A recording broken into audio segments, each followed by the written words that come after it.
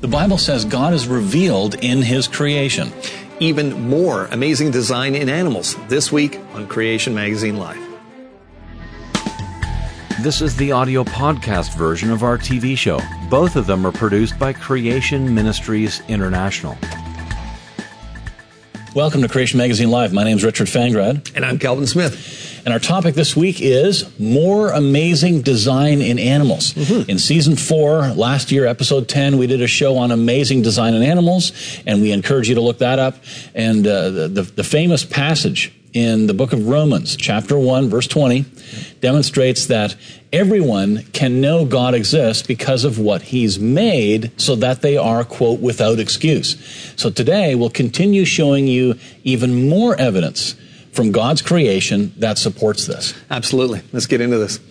So, many a seafarer has observed schools of flying fish suddenly breaking the ocean surface and gliding at great speed just above the water for short distances. They actually use their pectoral fins as wings, right? But flying squid? Yeah, the scientific community is increasingly documenting the phenomenon. Flight distances of 10 to 15 meters, that's 33 to 50 feet, by schools of hundreds of squids have been observed, flying at heights of up to 3 meters, 10 feet above the sea surface. Some of you people aren't going to be believing what I'm saying right now, but it's true. It's true. Yeah. However, individual flights have been reported as long as 55 meters, 180 feet, and as much as 6 meters, 20 feet above the water. Most flight observations of squid of around 20 centimeters length, but larger ones up to 1.2 meters have also been noted, with horizontal flight distances being about 50 times an individual squid body length. There's a horror movie that could be made about this. But during flight, the squids spread out their fins and also flare their tentacles in a radial pattern to form wings, basically. Squids have a membrane between their tentacles similar to the webbing between the toes of a frog, for example. While airborne, the squid aren't simply gliding. They're not simply gliding passively. They actively change their posture. They're sort of flapping at various phases of flight. That's right. Researchers have in fact identified 4 phases of flight. So there's launching, there's jetting, gliding, and then diving. Okay. Indeed, jetting, much of the flight is actively jet propelled, right? So the well-known underwater jet propulsion abilities of squid serve them not just in launching themselves from the water, but in further accelerating themselves once they're airborne. Yeah, amazing. Prior to launch, the squid hyperinflates its mantle with water, and a sudden contraction of the mantle then forcibly expels water through a directionally controllable, flexible, narrow funnel, and they blast themselves from the sea into the air. That's amazing. When the high-pressure jet of water runs out, they glide. Until ending their flight with a controlled dive back into the ocean, first folding in their fins and tentacles back in to minimize the impact. Flights are generally about 4 seconds long. Right. And one study reported flying squid acceleration in air being up to 3 times greater than in water, with flying speed while under jet propulsion being up to 5 times faster than when they're traveling underwater. And electronic tagging has shown that squid are traveling the long distance migration routes much faster than anyone else thought possible. That's why they figured out these things were moving this way. Right, yeah. Biomimetics researchers have now added flying squid to the creatures that are inspiring them to design and develop improved robots and drones, for example. Engineers have lamented that although good progress has been made in separately developing micro underwater vehicles and micro aerial vehicles, they say this: no technologies are available that allow them to both dive and fly due to dramatic design trade-offs that have to be solved for movement in both air and water due to the absence of high-power propulsion systems that would allow transition from underwater to air. In nature, several animals have evolved design solutions that enable them to successfully transition between water and air and move in both media. Examples include flying fish, flying squid, there it is, diving birds, and diving insects. Right. So evolved. They evolved. Actually, just as the engineer's own designs come from careful designs, so too should the flying squid's multimodal aquatic aerial capabilities. Of course. The envy of highly intelligent engineers. They're the product of intelligent design. Yes. Very intelligent design. And that very intelligent designer made us as well. And we should give him credit accordingly. Let's look at another animal, woodpeckers. Woodpeckers hammer wood with their bills. In case you're not familiar with what these things are, they drill holes into trees when foraging or to excavate storage holes or cavity nests. The pecking impact forces are huge. The woodpecker's head suddenly comes to an abrupt halt when the beak hits the wood, obviously, resulting in deceleration forces of like 1,200 Gs. That's 1,200 times the force of gravity. And this repeated head bashing around 18 to 22 times per second or so doesn't result in blackout or brain damage. Now, in stark contrast, just 300 Gs will leave a human with a concussion or serious brain injury. Right. Now, a major challenge confronting engineers has been the need for a new shock-absorbing system for protecting micro-devices. Amazed at the woodpecker's head-banging resilience, a team of engineers investigated its advanced shocking absorbing mechanism. With the help of X-ray computed tomography, CT scan, images of the woodpecker's skeletal structures, the engineers highlighted its shock absorbing features. The beak is made of elastic material. The hyoid, the muscles and tendons supporting the throat and tongue and reinforcing the head, they noticed this spongy bone especially located around the beak. There's a special skull bone containing spinal fluid.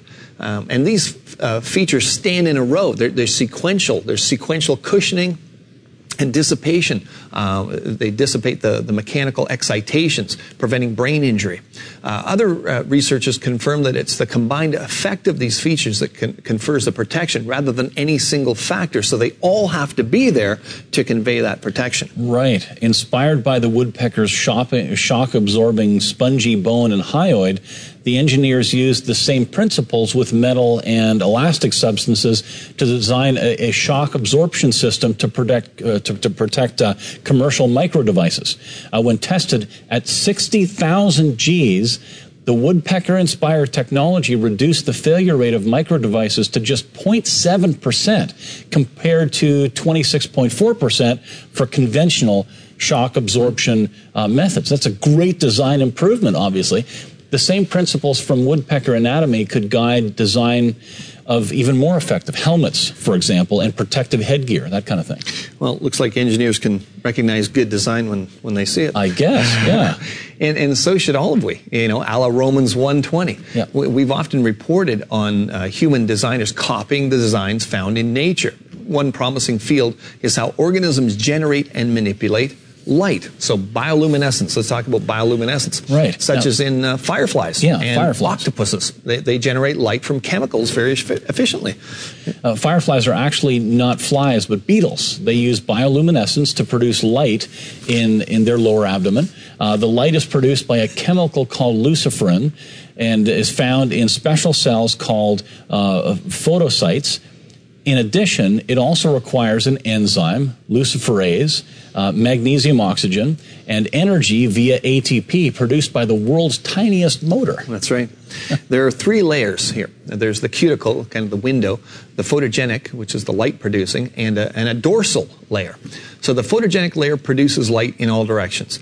This either passes through the cuticle directly or after reflecting off of the dorsal layer. This is extremely reflective because it's a finely layered structure called a dielectric mirror. Okay, and the window itself also has an amazingly fine structure. Now, normally when light passes through a boundary between different materials, like glass or whatever, some is lost through reflection. This can be minimized through a process called optical impedance matching. It turns out that the cuticles on the Firefly lanterns section have a very fine structure that does exactly that. It has a very tiny ridges, 150 nanometers in width and 110 nanometers in height, in a period, the distance between one high point to the next, of 250 nanometers. So 1 inch is 25.4 million nanometers, just to give you an idea of the size of this. It's extremely small. This turns out to be the best dimensions to transmit the most light at the firefly's peak wavelength, yellow-green, through that layer. Incidentally, our eyes are the most sensitive to that same color. Right. Now, researchers at the Biophotonics Lab of the Korea Advanced Institute of Science and Technology, led by Ki-hun Jeong, have duplicated this structure for an LED lens. This enabled 3% more light to be transmitted than a smooth lens. This sounds small, but in the quest to maximize energy efficiency, it's a good start. The researchers say the biological inspiration can offer new opportunities for increasing the light extraction efficiency of high-powered LED packages. Yeah, now, of course, the report made the usual fact-free homage to evolution, claiming that efficient versions of these nanostructures, have been selected for over hundreds of millions of years. Mm-hmm. But the practical research used design principles to duplicate these nanostructures. Right. So if the plagiarized copies required brilliant design, how much more would the originals? As a fun little aside here, current news reports cite a recent scientific paper sounding like the premise for a B-rated horror movie. Tree climbing crocodiles. The paper's abstract reads this: climbing behavior is common among crocodilians. So, although this might be a little disconcerting for readers and especially bird watchers, you can imagine that. Can't imagine. You picture a 600-pound crocodile or something stalking you from above. Actually, the observed crocs were primarily juveniles. Okay, that's good. However, the paper reports claim seeing crocs as high up as 30 meters, and said this: a 1.4 meter individual was seen basking at the end of a fallen tree about 5 meters out from the bank and 4 meters above the surface of the water. To reach this site, the crocodile would have had to scale a 4-meter, completely vertical bank and then walk amongst the branches to reach the end of the tree. So this kind of unexpected animal activity in creatures, it should really, that are alive today, it should remind us to be cautious when we hear about these hypothetical historical accounts of how extinct animals should have behaved and all that kind of thing. Right, yeah. I mean, between the flying squid and tree-climbing crocs, who knows what we're going to see next, right? That's right. Now, camouflage. It's an incredible design feature used by many creatures to protect themselves in this dangerous, sin-cursed world we live in. Right. So typically, whatever the specific camouflage ability is, it's usually used to mimic either the environment in which the creature lives or in order to hide or to impersonate a particular predator that could scare other predators away. However, 2 independent studies have revealed a creature that mimics itself. And one could say it does so in a big way. Yeah. In the year 2012, that was when 2 U.S. biologists discovered an amazing behavior in 2 different species of spiders, believed to be from the Cyclosa spider family, living 11,000 miles apart. One lived in Peru in the Amazon basin and the other in the Philippines. The scientists discovered the spiders using forest debris, things like bark and leaves and moss, and even the corpses of insects from the jungle floor to create visual replicas of themselves in the middle of their webs. That's right. These copies are incredibly detailed, complete with 8 arms and the general layout of a spider body. The only major difference in appearance was in the dummies, that they were about 10 times larger than, the spiders that created them. Right. So the result was an astonishingly realistic image of a giant spider that provided either a menacing appearance to creatures that might have dared to, pick on the smaller spider, or that provided a false target for undeterred predators that mistook the decoy for, the real owner of the web. Right. To add to the realism of the imitation spiders, it was found that not only did the real spiders build such realistic decoys, but they also caused them to move when predators were near by shaking their webs. They made their doppelganger creations appear to come to life. Not only is this behavior fascinatingly complex, but it also seems unprecedented in the animal kingdom. No other example of a creature creating a larger decoy of itself to escape being eaten seems to exist at this point. That's right. A quick internet Google search with keywords spider decoy will reveal several articles on these creatures, and an image search will display hundreds of pictures of the creatures and their zombie-like creations. Inevitably, they always have this hand-waving mention of evolution thrown in to try to explain these incredibly sophisticated activities in such a primitive creature naturalistically. Biologist and science educator Phil Torres described the find from his evolutionary standpoint this way. It seems like a really well-evolved and very specialized behavior. Considering that spiders can already make impressive geometric designs with their webs, it's no surprise that they can take that leap to make an impressive design with debris and other things. It's no surprise, yeah. Yeah. But is it really that easy?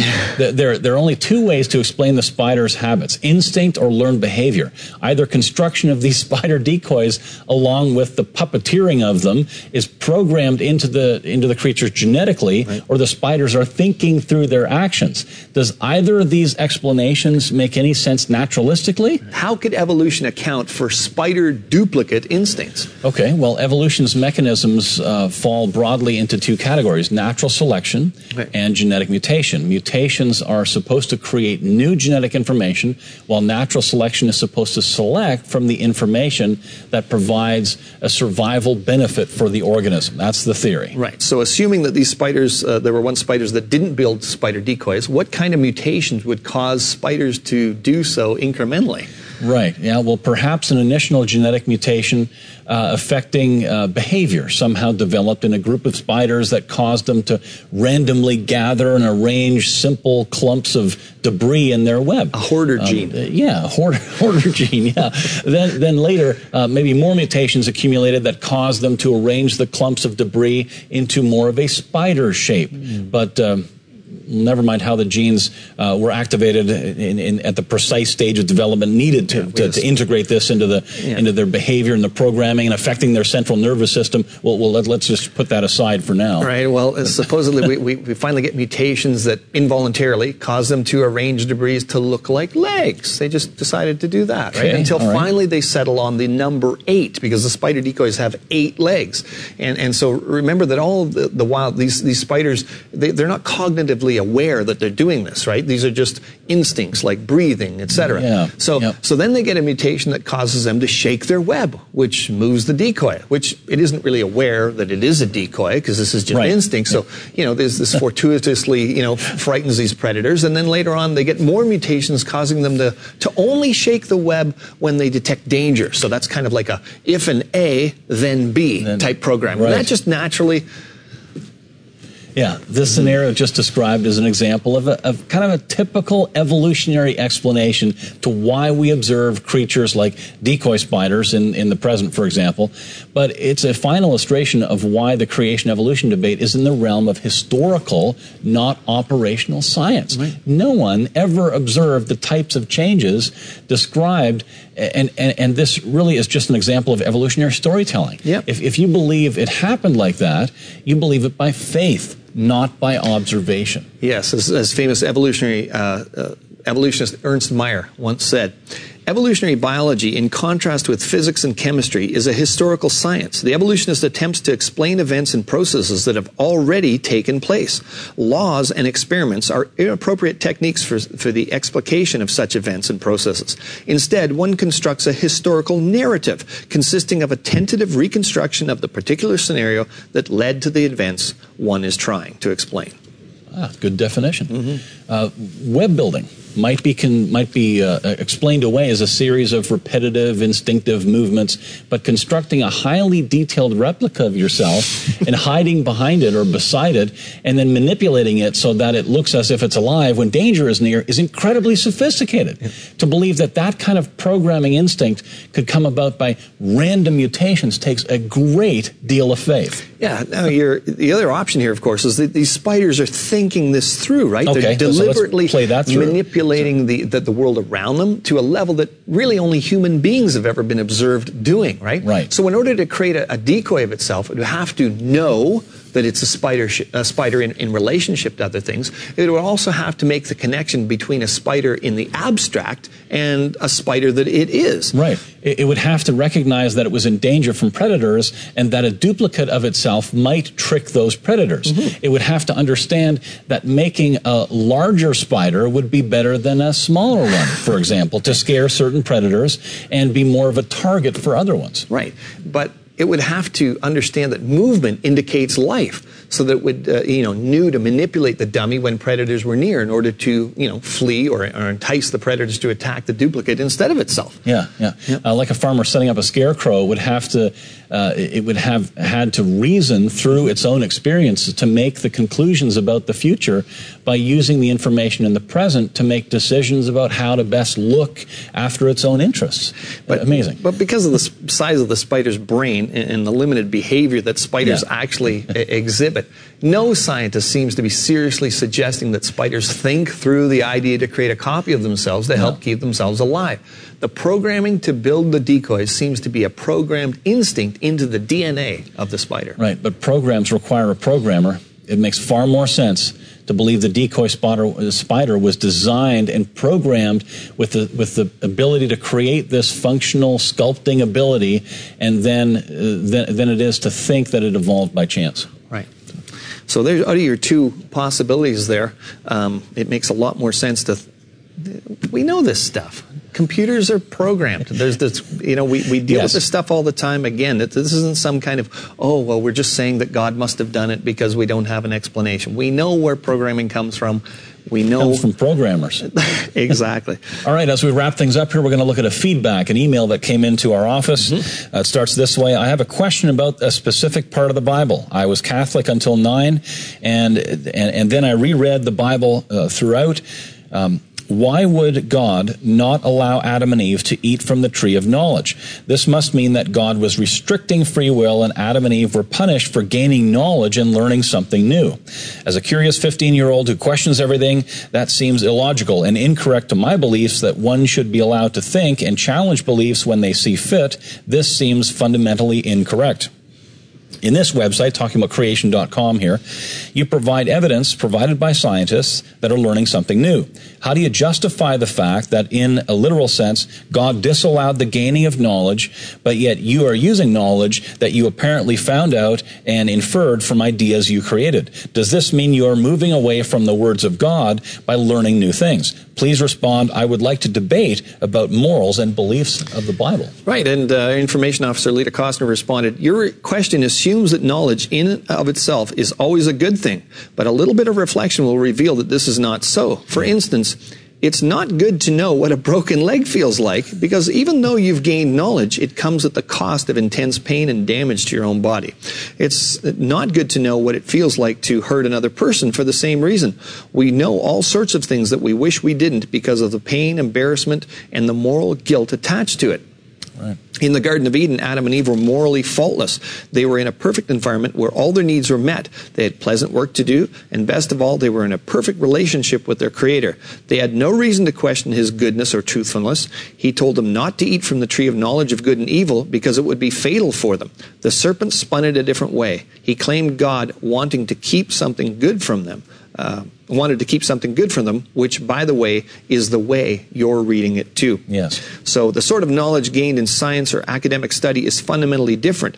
God wanted Adam and his descendants to have dominion over creation. That likely included learning about creation and harnessing it for human good. That means that science is well within what God intended us to do. Right. So she adds this one little bit at the end, and she said, I want to challenge you a little bit. You're a 15-year-old, and you claim the right to challenge what you perceive as illogical and fundamentally incorrect.